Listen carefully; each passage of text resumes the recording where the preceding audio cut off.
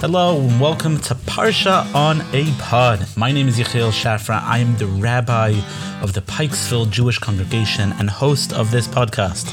This week we will be taking a look at Parshat Vayetze, which loosely translates as, and he went out. The Parsha is truly about Yaakov going out from his young, dependent life, Yaakov's naivete, and his journey into adulthood, his journey into becoming the man, the adult he was destined to be. In this Parsha, Yaakov gets married multiple times, he has 10 children, and he becomes an extremely savvy businessman. Vayetze has 148 verses. It fills 235 lines in the Torah scroll, is the 7th Parsha in the Torah, and is the subject of our podcast this week. Here is Parshat Vayetze in 7 parts.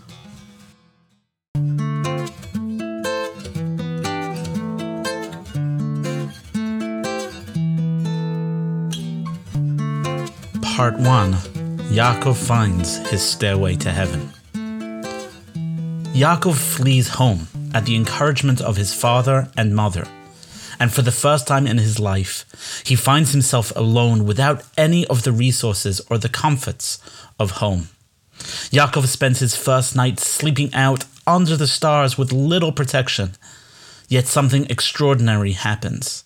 He has a vivid, a wild, and inspired dream, in which he sees a ladder reaching from the heavens to the earth, and he witnesses angels ascending and descending the ladder. God then speaks to Yaakov, reassuring him of his place in the covenant made with his grandfather Abraham. Yaakov wakes up and recognizes that the place he slept in is filled with the awesome presence of God. Yaakov establishes a matzeva, a rock, as a tribute to the incredible experience that he had in that place.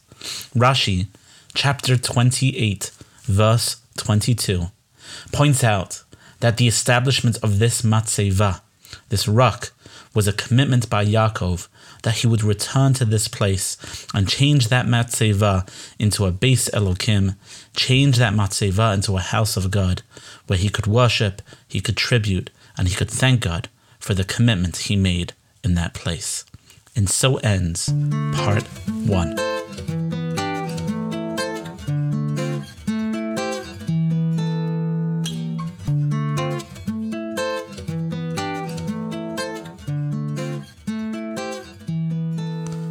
Part 2, The Rolling Stones. Yaakov arrives in this far-off land, and he sees local shepherds congregating around a well with a very large rock over the mouth of the well. He asks them where they are from. They identify themselves as Charanites, Yaakov's destination. Yaakov asks them if they know Lavan, and they do. In fact, they identify a shepherdess off in the distance as Lavan's daughter Rachel. Confused by what they're doing, Yaakov inquires regarding why the shepherds were all gathering at the waterhole at the same time so early. Isn't it too early to water their sheep?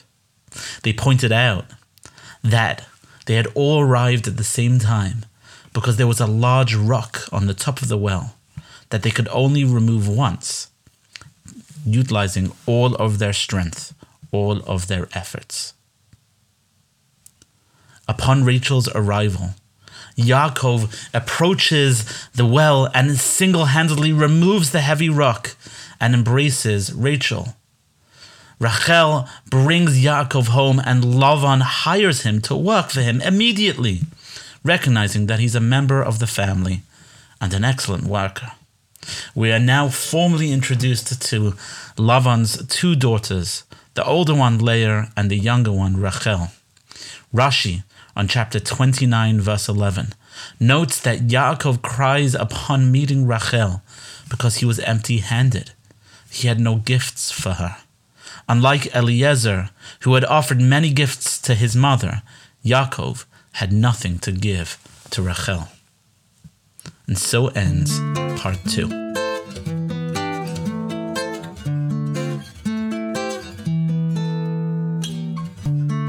Part 3. Marriage is what brings us together today. Yaakov loves Rachel and agrees to work for 7 years to secure a marriage to her. After he completes the 7 years, Lavan agrees to the marriage and arranges for a large and elaborate party. The next morning, Yaakov discovers that he had been deceived, and Lavan had insisted Leah be with Yaakov instead of Rachel. Yaakov married Leah. When confronted with this accusation, Lavan suggests Yaakov just simply work for another 7 years, to which Yaakov agrees to secure the marriage for Rachel. After 14 years of hard, tiring work for Lavan, Yaakov is now married to Leah and to Rachel and begins to build his family. Leah has 4 children quickly, and Rachel is struggling with infertility. Yaakov cohabits with the maidservants Bilhah and Zilpah and has another 4 children.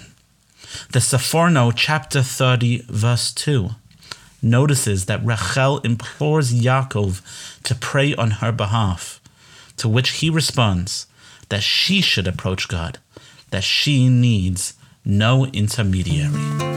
And so ends part 3.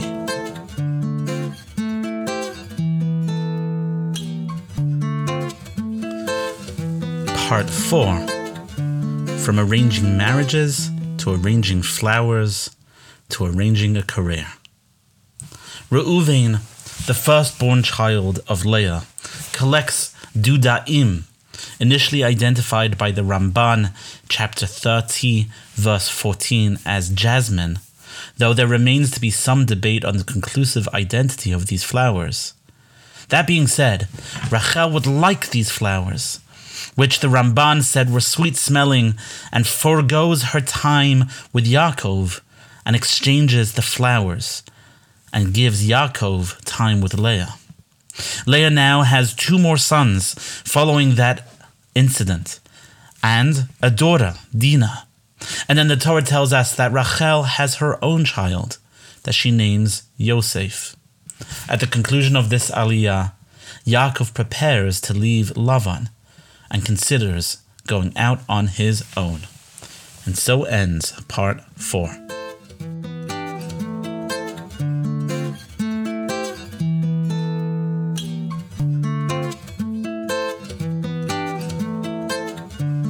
Part 5. Yaakov finds his inner entrepreneur. Lavan expresses interest in keeping Yaakov around. He has been very beneficial to increasing Lavan's wealth, and after all, there was always more money to make. Lavan asks Yaakov to name his price, to name a salary, and Yaakov suggests that he keeps the animals that contain a specific appearance. Lavan agrees, and then quietly removes all of those animals so that they would not be any animals produced in the future that would benefit Yaakov's pocket, benefit Yaakov's wealth.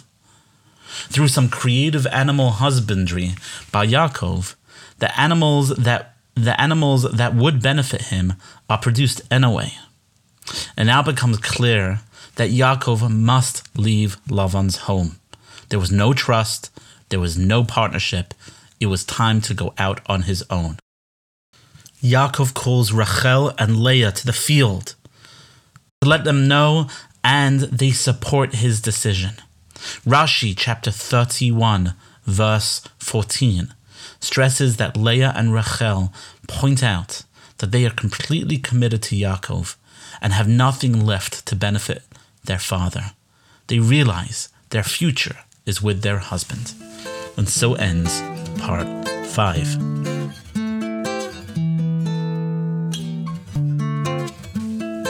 Part 6. Lavan in pursuit. Yaakov takes his family and all his wealth and flees Lavan's home in the middle of the night.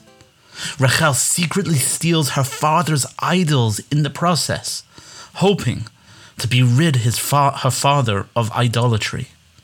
After 3 days, Lavan realizes that they are gone and pursues them and takes over them by the mountain of Gilead. God comes to Lavan in a dream and tells him not to harm Yaakov. Lavan inquires from Yaakov regarding why someone would steal his idols from his encampment, to which Yaakov denies knowledge of such an act. Lavan searches the entire camp, while Rachel hides her father's idols in the saddle of her camel. Yaakov grows angry and impatient and asks Lavan to stop the invasive search. The great Or HaChaim HaKadosh, chapter 31, verse 36, notices that the quarrel Yaakov has with Lavan was done in private, so as not to bring any shame or embarrassment to his father-in-law. Even when angry, Yaakov was sensitive to embarrassing someone. And so ends part 6.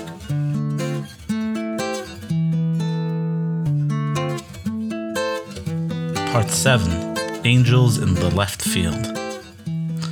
Lavan and Yaakov create a peace treaty between them. They spend an evening feasting and celebrating with each other. The next day, Lavan awakes and blesses his children and grandchildren and goes on his way, returns to his home. Yaakov continues on his journey with his family, and then Yaakov encounters an encampment of angels and names that place Machanaim. Rashi, chapter 32, verse 3, points out that Yaakov notices 2 encampments of angels, those that accompanied him to Lavan's home and those that accompany him on his journey back to the Promised Land. And so ends part 7, the end of Parshat Vayetze. Thank you so much for listening. My name is Yechiel Schaffer, the rabbi of Pikesville Jewish Congregation and the host of Parsha on a Pod. One final thought on Parshat Vayetze. Yaakov's journey begins with angels ascending and descending a ladder and concludes with an encampment of angels. Whatever angst Yaakov felt in fleeing his home now is represented by a much calmer encampment without angels that are oscillating between heaven and earth. Now Yaakov recognizes the work before him, the work he has to undertake, is of this world.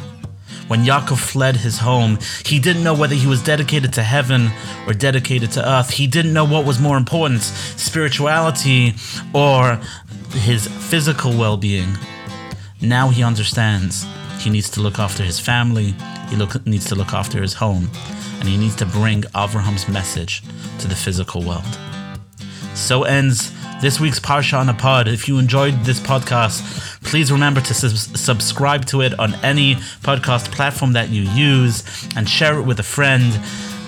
Wishing you all a wonderful, a special, and an inspiring Shabbat. Shabbat Shalom. This has been Parsha on a Pod, Parshat Vayetze.